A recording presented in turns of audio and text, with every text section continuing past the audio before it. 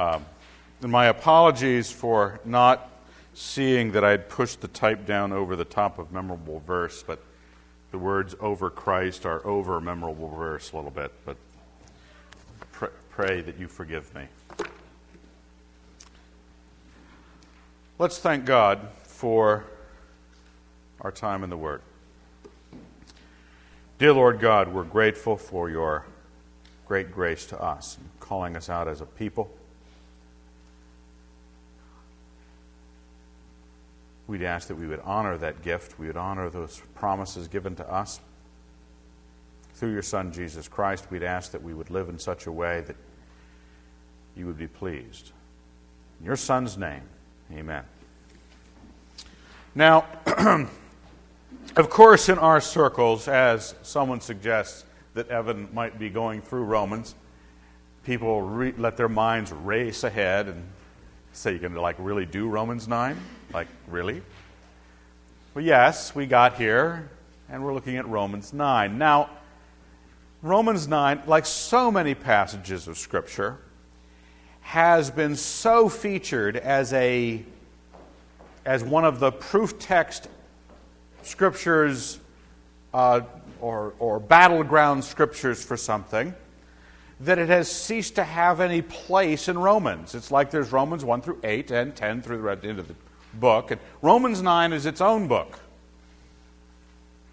It has even occurred to me or been introduced to me in circumstances when I have been, and I have been in various gentlemanly discussions regarding freedom of the will, that it is such a powerful, believed to be such a powerful passage that when my Reformed brethren find themselves flummoxed, they actually just say, well, Romans 9. I mean, we don't even quote it anymore, okay? It just becomes, well, so there. Sort of everybody immediately remembers Romans 9 and how powerful a passage it is for people like John Calvin. Now, let's grant that people who hold to determinist thought have an exegetical time or enjoyment of Romans 9. Our intention is not to teach that it is wrong, that understanding is wrong, or that a freedom of the will understanding is right. Because St. Paul had no idea that Romans 9 would become this banner snapping in the wind over the battlefield between the Christians. People going, is not, is so, is not, is so. He was trying to teach the Christians in Rome about the nature of the gospel, about the nature of the Christian life. We've been covering that the last few chapters in 6, 7, and 8. The problem of sin in man, the nature of faith, the nature of the promise to Abraham. And so it is healthiest when you approach any scripture is to begin with what you've already heard in this and just allow the scripture to tell you what the questions are so that you can hear the answers in terms of what the scriptural questions are. Excuse me. One of the basic errors of judgment and the reason that proof texts are so dangerous, any kind of proof text, ones that agree with you, ones that don't, is that they presume that the question being discussed over here is, of course, the question being answered by this scripture liberated from its context. This is how it works. What should we say to a person who thinks it's unjust for God to elect some and damn others? Let's turn to Romans 9, shall we? Who are you, O man, that you should talk back to God? In other words, we create a question over here. We have a proof text over here. We want to make sure that the questions we ask the text are not the questions we have in our 20th, 21st century Christianity, but the ones that the text is answering. So I have to validate my question as well. I have to validate the topic. I have to make sure that the people listening to the Scriptures see the topic in the text, and then they see the answers applying to that topic. All right? So, admittedly, since you've all heard arguments with this passage before, the key is for all of us to see if we can hold our minds to the text. Now, remember at the end of chapter 8, what happened at the end of chapter 8? At the end of chapter 8, St. Paul is arguing aggressively for the glorification of the saints, right? We were predestined to be glorified, he argues. And how neither death nor life, anything under the sun, can separate us from the love of God in Christ Jesus our Lord. That's how chapter 8 ends. And then he says, I'm speaking the truth in Christ. I am not lying. My conscience bears me witness in the Holy Spirit. Okay, imagine your circumstance. You're writing to a group of people, new Christians in the center of the Roman Empire, who are concerned about life eternal. Their assurance of life eternal. Glorification, that's the next thing on the list. They've encountered Jesus Christ, they've passed from death to life, and we talked about how Paul pointed to that miracle for their assurance of the second miracle. And so he assures them that God is going to bring to completion that which he started in them. And he describes how there is nothing under God's sun that could separate you from this. Inevitable, predestined glorification, conformed to the image of Christ. No way. Then he says, I'm speaking the truth. My conscience bears me witness. I am not lying. That I have a great sorrow and unceasing anguish in my heart.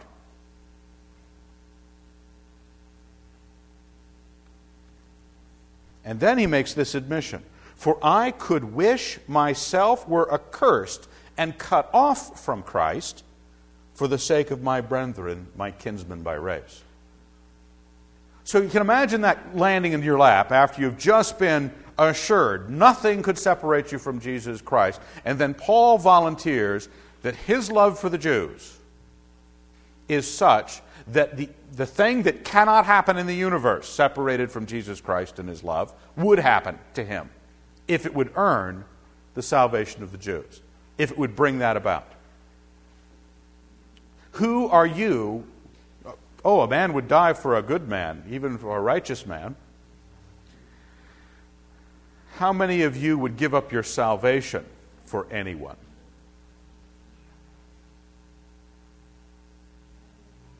Even your spouse. Say you, I don't doubt you love your spouse. I don't doubt that at all. Now let's get down to, they're not saved, you're saved. Would you give yours up so they could be? Would you spend eternal life in hell for their eternal life in heaven, if that could actually be done? Is that your emotional level? Well, I'm not saying it needs to be. I don't think that's natural. But Paul is laying claim to an unnatural level of desire for the Jews, that they would be saved. And having the ears of the people just having been taught of what life eternal, what conformity to the image of Christ is going to be for them, how we groan waiting for the adoption of sons. We're yearning for it. At the same time, he's looking back at his brothers in the Jewish race and just desperate that they might be saved. Verse 4. They are Israelites, and to them belong the sonship, the glory, the covenants, the giving of the law, the worship, and the promises. To them belong the patriarchs, and of their race according to the flesh is the Christ. God, who is over all, be blessed forever. Amen. Most of your Bible is the Old Testament. It's the story of the Jews. Story of God's choosing them with Abraham, carrying them down through history, them being disobedient, them being judged, them being obedient, them being blessed. All sorts of great stories. And through that avenue came to us the Christ, who was a Jew. And all these things accord glory to the Jews. All of these things are benefits of being a Jew. It said that earlier in the book. To what value then the Jew? Much in every way, for to them were entrusted with the oracles of God. St. Paul recognizes how much he's indebted to, he's a Jew himself, but how much the Gentiles are indebted to the Jews. But the whole premise of this passage is that they are cut off from Christ, and he would wish himself cut off if he could gain them into salvation. Now, once you realize how much Paul loves the Jews, and then you look at Paul's list, their resume, right? Pretty good resume. Sonship, glory, covenants, giving of the law, worship, promises, the patriarchs, and the Christ. Not a bad family. Pretty good resume. And so what a lot of Christians struggle with the Old Testament is they don't know how the new covenant shifted things regarding the Old Testament. They look at all these things and all these promises and all these benefits to the Jews, and they can't see how they're not supposed to just grab it wholesale and just do Old Testament stuff. You're not supposed to. You're told you may not in the New Testament. And Christians have a hard time dealing with that disjunct. Well, the reason this disjunct is because of this next section. We think that unless I can go back to the Old Testament and recreate Israel today with the law or the prophets or the temple or whatever else, if I can't recreate it, the Word of God has failed. And St. Paul says, no, it's not as though the Word of God had failed.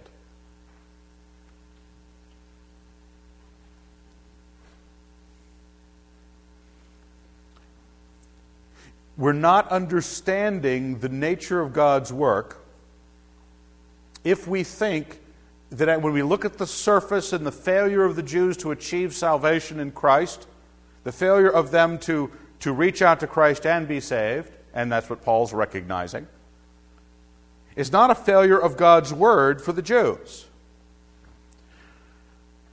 For not all who are descended from Israel belong to Israel. The first point, now I have 4 over on the side here. The first point is that not all who descend from Israel belong to Israel. And not all are children of Abraham because they are his descendants. Descendants are not via the flesh. True descendants are not via the flesh. And for a world in which covenants and contracts and family associations and tribes had been the rule, and how these chosen people, Abraham, Isaac, and Jacob, had passed down through their posterity this religion, to hear this is difficult. Paul is saying we deal with this by understanding that true descendants are not through the flesh. Oh, Christians still stumble over this today. Still trying to raise their kids as if, well, I believe you can be confident of the salvation of your children, but not because they're your children, but because you raised them in the gospel, because you raised them knowing their sins and salvation. Not because they're related to you.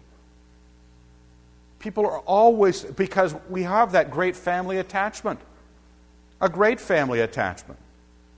And with sometimes wars with our ability to accept it, St. Paul's having a hard time accepting it.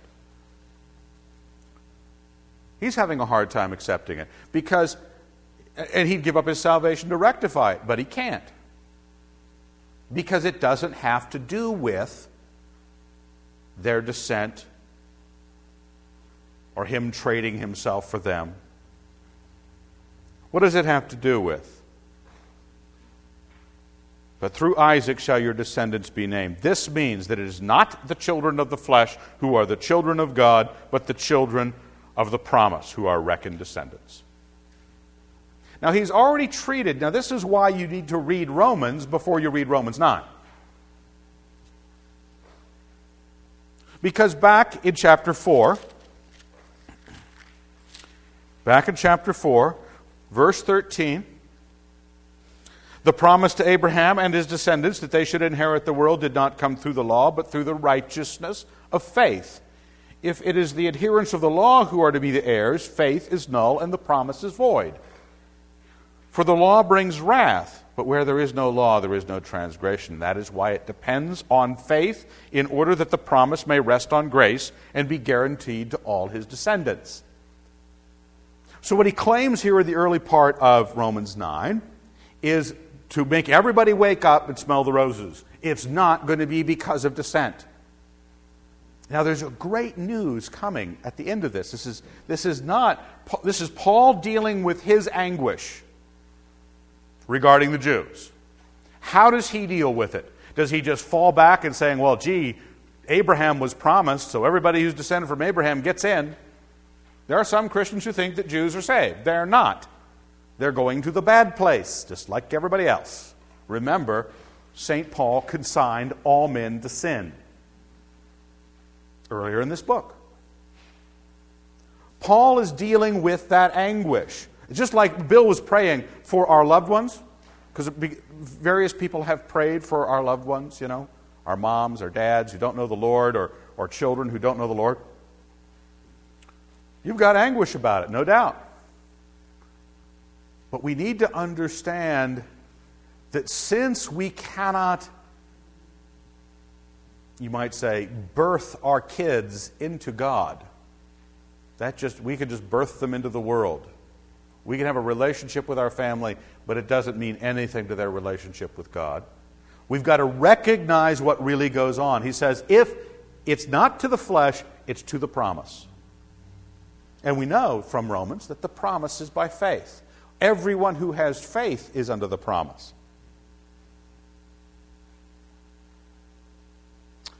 For this is what the promise said, about this time I will return and Sarah shall have a son. And not only so, but also when Rebekah had conceived by one man, our forefather Isaac, though they were not yet born and done nothing either good or bad, in order that God's purpose of election might continue, not because of works, but because of his call, she was told, the elder will serve the younger. As it is written, Jacob I loved, and Esau I hated. Now that phrase, Jacob I loved and Esau I hated, is out of Hosea, and which is far later in Jewish history than Jacob and Esau, and it has to do with the nation of Edom and the nation of Israel. Comparing this, who he has favored. Well, he favored Israel. He didn't favor Esau. But Paul is bringing these characters up, Sarah, Rebekah, Jacob and Esau, out of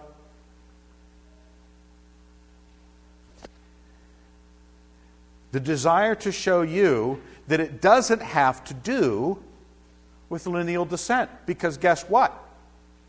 When he was told, it is through Sarah that you shall have a son, Abraham had just gone, well, why can't Ishmael be the child that you're promising me? Let Ishmael stand before you this way. And God says, no, through Sarah. Abraham had a kid. Well, what's God saying when he tells Rebekah it's going to go to Jacob? Esau was the firstborn. They're twins. I mean, if anybody has a claim to Judaism, it'd be Esau. He was the firstborn of Isaac. The firstborn. What has nothing? Paul's using this not as an example of picking one and not picking the other. He's using this as an example of how it is not your lineal descent. And the Jews that are objecting to St. Paul in the gospel, maybe even hearing this passage read, who are objecting to it, realize they have accepted this idea. In their own scriptures, Paul is arguing that lineal descent has nothing to do with election. Because Ishmael wasn't elect. Well, we accept that. Esau wasn't elect. We accept that. Who gets the election? Not your fleshly descendants, but those to whom the call has gone out. The promise. The promise went to Isaac, then the promise went to Jacob. Well, golly, just like in verse 14, what shall we say then? Is there injustice on God's part? Because this just doesn't seem fair, right? Because you go back and read about Jacob and Esau, who's the jerk? Jacob?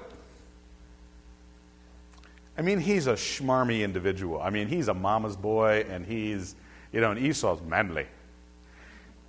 My brother Esau, he is an hairy man, but I am a smooth man.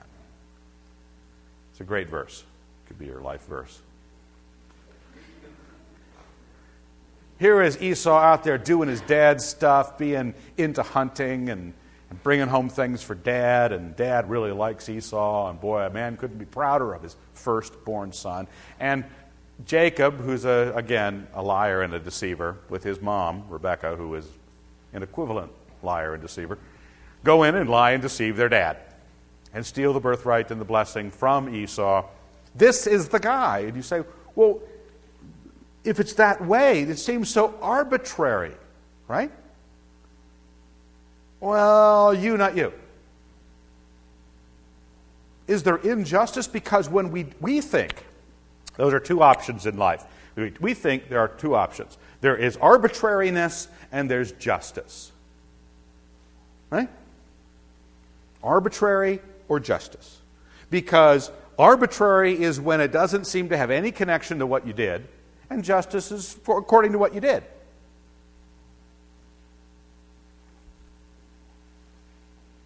God calls for another category. Second point, it is by God's mercy. Mercy is not justice. Because justice, you get what you deserve. Justice depends. Justice is a deed of God, but not on the basis of God's deeds. Justice depends on your deeds, right?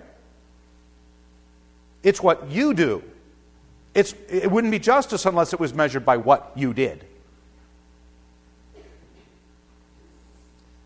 What shall we say? Is there injustice on God's part? By no means. For he says to Moses, I will have mercy on whom I will have mercy. So Paul introduces the idea of mercy here. He says, no, when we're going by promise, we're not going by arbitrary. Because remember, unless the Jews were saying, hey, we deserve this. We've been Jews since the 1800s BC. Come on. We've got the descents. We've got all this resume stuff. He says, no, you don't seem to understand. It doesn't go by lineal descent. You admit that. It goes by promise, those who fulfill the promise. And then the people start going, no, that seems arbitrary. That's unjust, because it's not being measured by how great the Jews are. Paul's probably saying in the back of his mind, you don't want to be measured by how great the Jews are. The Jews should not ever want the judgment of God to actually say, let's check to see how good you were.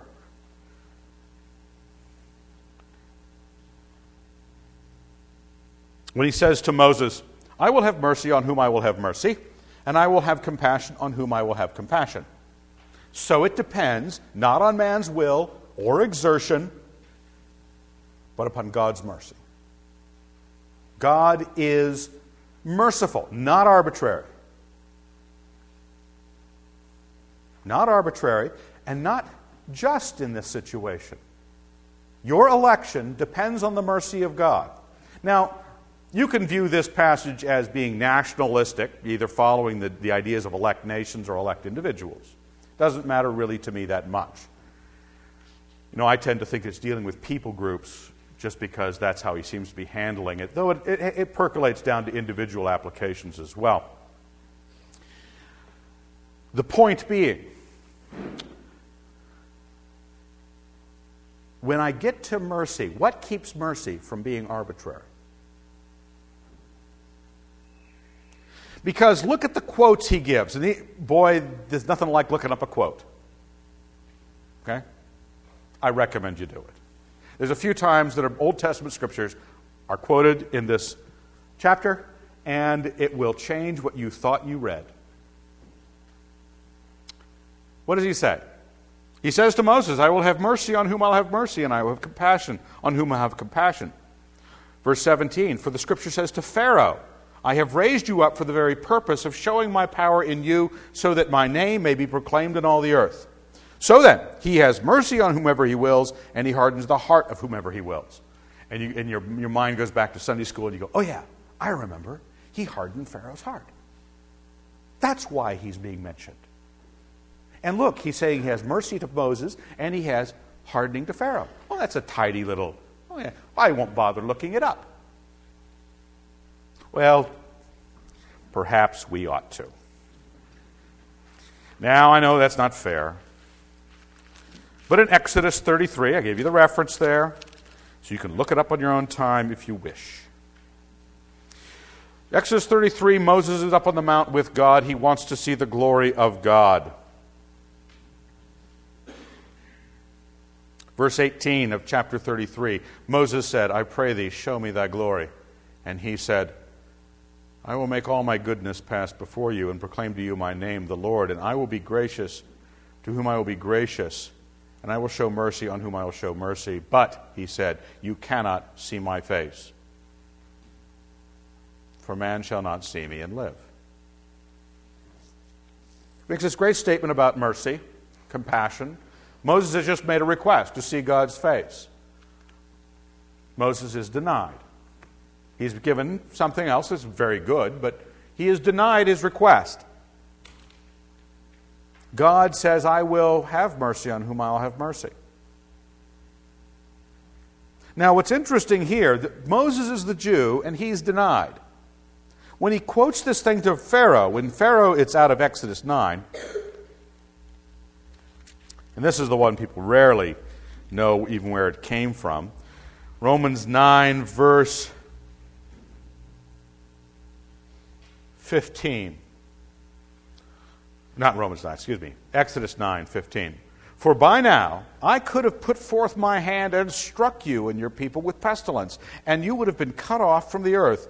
But for this purpose I have let you live, to show you my power, so that my name may be declared throughout all the earth. Pharaoh is the one who gets the mercy. Moses got denied in the quote on mercy, and Pharaoh got mercy. You say, well, after those plagues, I don't think... No, God's saying, I have let you live, Pharaoh, and Pharaoh comes out the other end alive. He's lost his firstborn son, he's lost who knows what else. Moses gained things but was denied. Pharaoh lost things but was given mercy. Paul is throwing both of these people, a Jew, a major Jew, and a major Gentile, into the same mix and saying, God will have mercy on whom he will have mercy. And he scrambles it up by having that quote come out of Moses being denied and Pharaoh getting benefited, in a sense. Because the point here to the Jewish audience is that he has mercy on whomever he wills, and he hardens the heart of whomever he wills. Now, the question in the back of our mind, which we're not answering immediately because it doesn't tell us in the text to answer it immediately, who does he will to have mercy on? Who does he will to have mercy on?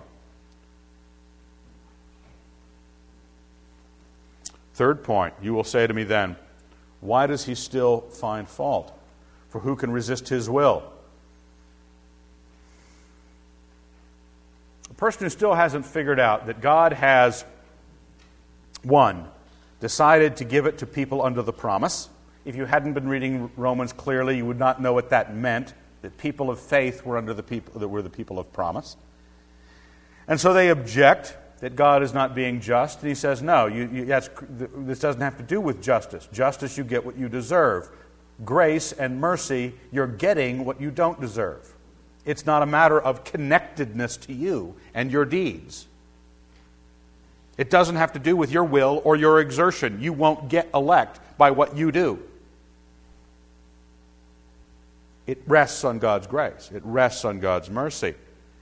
Well, they say, well, if it's all out of our control... Look, remember in Romans, Paul is aware that people try to get out of the various things that he is suggesting. Be it on holiness, be it on faith, be it on this.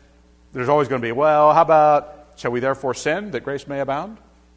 Paul's always raising questions, and this is where you see the transition of the mind of the hearer, where you're trying to frame up the question that Paul's answering. First off, not by dissent, but by promise. Secondly, not by justice, by mercy. But not by arbitrariness either. Well then, if it's God's promise, if it's not the accident of birth, or it's not his relationship to me, or him looking at me and going, hey, I like you because you're really good, I think I'll save you. If it's who can resist his will? And that sort of snotty remark deserves Paul's response. But who are you, a man, to answer back to God? Will what is molded say to its molder, why have you made me thus? Has the potter no right over the clay to make out of the same lump one vessel for beauty and another for menial use? Doesn't the potter have the right, does not the creator of the universe, he is sovereign over all, have the right to make life the way it is? To make your circumstance the way it is? Some of you Jews, some of you Gentiles. Doesn't he have the right? Now, the question is not how deep does that go? Because remember, St. Paul's not addressing the Calvinist Arminian question. Calvin and Arminius don't live for another 1,500 years. He's addressing the Jew-Gentile question. The Jew-Gentile question, and he's addressing the objections that naturally come up when you say, I'm sorry, Jews, you're out of the picture. I'd be willing to give up my own salvation for you. But there's nothing I can do. God has limited the election to those of the promise, not to those of the flesh. And he limited the election to those of the promise by his mercy, not by justice. And your objection when you get to this point and you don't like where you stand, I said, excuse me, I have the oracles of God, I am a Jew, I am of the tribe of Benjamin. Paul was able to rattle off all these things. A Pharisee, the son of a Pharisee. I'm able to do this. It's a little bit disconcerting that it's been taken out of your control. God is in charge. But what's wonderful about this, he then turns and reminds them that the nature of this mercy, since it's not arbitrary mercy. For those of you who are informed on the issue, when you hear the idea of unconditional election, because that's arbitrary election. God's mercy is not arbitrary. Who he has mercy on is not arbitrary. Because listen to what he does. He says, don't talk back to God. God has the right to make things the way he wants to make things. What if God, verse 22, desiring to show his wrath and make known his power. Now, God wants to show his wrath, but what does he do? Has endured with much patience the vessels of wrath made for destruction. You know, you've ever been in a situation where your friend's going, hold me back. Okay, somebody insulted them and you have to say, hold me back. God is being held back by his mercy, by his patience. He has endured with patience. While he desired to destroy the vessels of wrath, he didn't. That's what it's saying. Right? What if God, and Paul is asking the person who's objecting, you're going to object to God? One, don't give him any back chat. 2, what if his creation of vessels of wrath was merciful? Remember, just like Pharaoh, I've raised you up for this purpose, that my name will be declared among the nations. We say, well, isn't that kind of, well, doesn't matter to the vessels of wrath because they're vessels of wrath made for destruction? Well, why is he being patient? Who's he being patient with? Why is he enduring what the vessels of wrath do? Because they're not vessels of wrath like they do wrath. They are receptacles of God's wrath, and God is building them to receive that. That is the menial jug, the thing that's going to be thrown away. I gave to you Jeremiah 18. Where Paul may have gotten this illustration, we don't know for sure. Jeremiah 18:1, the word that came to Jeremiah from the Lord, arise and go down to the potter's house, and there I will let you hear my word. So I went down to the potter's house, and there he was working at his wheel. And the vessel he was making of clay was spoiled in the potter's hand, and he reworked it into another vessel as it seemed good to the potter to do. Does not the potter have the right? Then the word of the Lord came to me, O house of Israel, can I not do with you what as this potter has done, says the Lord? Behold, like the clay in the potter's hand, so you are in my hand, O house of Israel. If at any time I declare concerning a nation or a kingdom that I will pluck up and break down and destroy it, and if that nation concerning which I have spoken turns from its evil, I will repent of the evil that I intended to do to it. And if at any time I declare concerning a nation or a kingdom that I will build and plant it, and if it does evil in my sight, not listening to my voice, then I will repent of the good which I intended to do to it. Now therefore say to the men of Judah and the inhabitants of Jerusalem, thus says the Lord, behold, I am shaping evil against you and devising a plan against you. Return every one from his evil way and amend your ways and your doings. Here is the illustration of the potter where Paul may have gotten it, that shows the right of the potter to shape the wrath that he is going to do. And then he says, hold it. When I say, who can resist his will, I'm not realizing what kind of God I'm dealing with. I am dealing with a God who shapes it, but waits, endures with patience. Why? In order to make known the riches of his glory for the vessels of mercy, which he has prepared beforehand for glory, even us whom he has called, not from the Jews only, but also from the Gentiles. There was a mercy waiting for vessels of mercy. He endured patiently, waiting. He wanted to pour out his wrath. When God saw sin, he wanted to pour out wrath. But he said, I am a merciful God. So what is he waiting for? Just like in Jeremiah, what is the non-arbitrary cause of God's mercy? I'm shaping an evil against you. Amend your ways and your doings. Repentance. Faith. It all starts to tie together when you realize, hold it, it's going to those in the promise. Oh, now I remember that the promise is faith. It goes to those who receive God's mercy, not God's justice. Well, who does God's mercy go to? It goes to those with faith. What's interesting here, verse 25. As indeed he says in Hosea, those who were not my people I will call my people, and her who is not beloved I will call my beloved.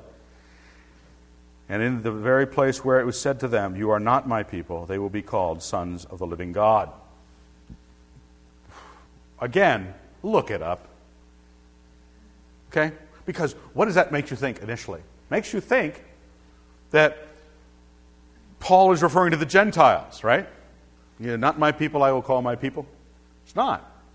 In Hosea has these children that one is called not my people, representing Israel, and one is called not pitied. And then a little later in the book, it says, those who were not my people, I will call my people. It's referring to the Jews. Paul's motivation here. Motivation is to help the Jews and the Gentiles understand, out of Paul's, angst about this whole Jewish question, that God has not failed, but God has changed the nature of election, at least as far as the Jewish mind was concerned, to not be physical, to be by faith, by God's mercy. And the Jews needed to understand that. And when they did, the evil that God was shaping against them, the patience He extended to them, the mercy of that patience, now that they could be remade by God into vessels of mercy. You say, Evan, it doesn't say they could be remade into vessels of mercy. Well, it says it in Jeremiah. I will shape something else. I will not do what I intended to do to you. Some of them were reshaped, Jews and also the Gentiles. Some of the people who were called not my people are now my people. Well, he's using that passage out of Hosea to say, some of the people that I called not my people are now my people. And he's talking about the Jews, those who were vessels of wrath, waiting for God's destruction. St. Paul saying, no, some of them are not. Then he says, and Isaiah cries out concerning Israel, though the number of the sons of Israel are the sand of the sea, only a remnant of them will be saved. For the Lord will execute His sentence upon the earth with rigor and dispatch. And as Isaiah predicted, if the Lord of hosts had not left us children, we would have fared like Sodom and have been like Gomorrah. So basically Paul's saying there's a remnant, there's a piece, there's a part of Judaism. People that have turned and realized that it's the mercies of God and God's patience as He shaped this evil against them. He made vessels of wrath, and that He waited patiently, even though He wanted to be wrathful toward them. Because God's mercy responds to something. God's mercy responds to something. If you need it tied up for you by the text, what shall we say then? You can always see where Paul's shifting his gears, where he's going through the argument. What shall we say then? That Gentiles who did not pursue righteousness have attained it. That is, righteousness through faith. But that Israel, who pursued the righteousness which is based on law, did not succeed in fulfilling the law. Why? Because they did not pursue it through faith, but as if it were based on works. So those of you who said, well, Evan, if you say that God's mercy is responsive to faith, you are saying that faith is a work, because I define, and this is the error, I define anything a man does as a work. Well, Paul obviously doesn't think faith is a work, right? Even though you do it, right? You have this, it's not through faith, but through works. Well, there's a distinction in Paul's mind. So anybody who would say, well, of course there is in Paul's mind, he's right. He understands how faith is not a work. He understands how faith is not a work. Well, how could you keep faith from being your work? I mean, you do it, just like I would go out and do a ceremonial act to try to earn God's favor. That would be a work. I do the faith just the same way. I have the faith, I have the belief. Well, our brethren say of that persuasion, God causes your faith. Well, heck fire, I say. God causes my ceremonial work too, if everything is determined. Nothing is a work. If God, being the ultimate cause of all things, keeps faith from being a work, even my works aren't works. The whole point is meaningless. There's a distinction between the faith that says I can do nothing to please God. That's faith. God, I believe you can forgive me. Yes, I'm doing that, but the definition of works is not doing something. That's not the definition. There's a distinction between faith, which you have, and works, which you have. And Paul says, if you try to get to heaven by your works, you are trying to believe that it's based on justice. That would be a bad mistake. This is not by family. This is not by justice. It is by God's mercy being poured out to you, and even down through history with the Jews, God's mercy has been sitting there, waiting, allowing, giving time, turning back from his intentions, not destroying them utterly. And Paul seems to be very grateful, understands completely. The Gentiles really responded. You see that in Acts. How it says, the Gentiles, when they heard this, they rejoiced. And the Jews had rejected Christ. They have stumbled over the stumbling stone. This refers to where Roy was reading earlier. As it is written, behold, I am laying in Zion a stone which will make men stumble, a rock which will make them fall, and he who believes in him will not be put to shame. Now, you have been brought to an elect status in God. You have been removed from elect to damnation. It says in the Scriptures, we are all by nature children of wrath. We are all by nature. Paul already in Romans consigned all men to sin, all men to the wrath of God. All of us were vessels of wrath. Nobody was, from their birth saved. You all needed to appeal, because if you don't believe that your vessel of mercy situation is by faith, that's not Christianity. One of the common arguments, and I don't know if it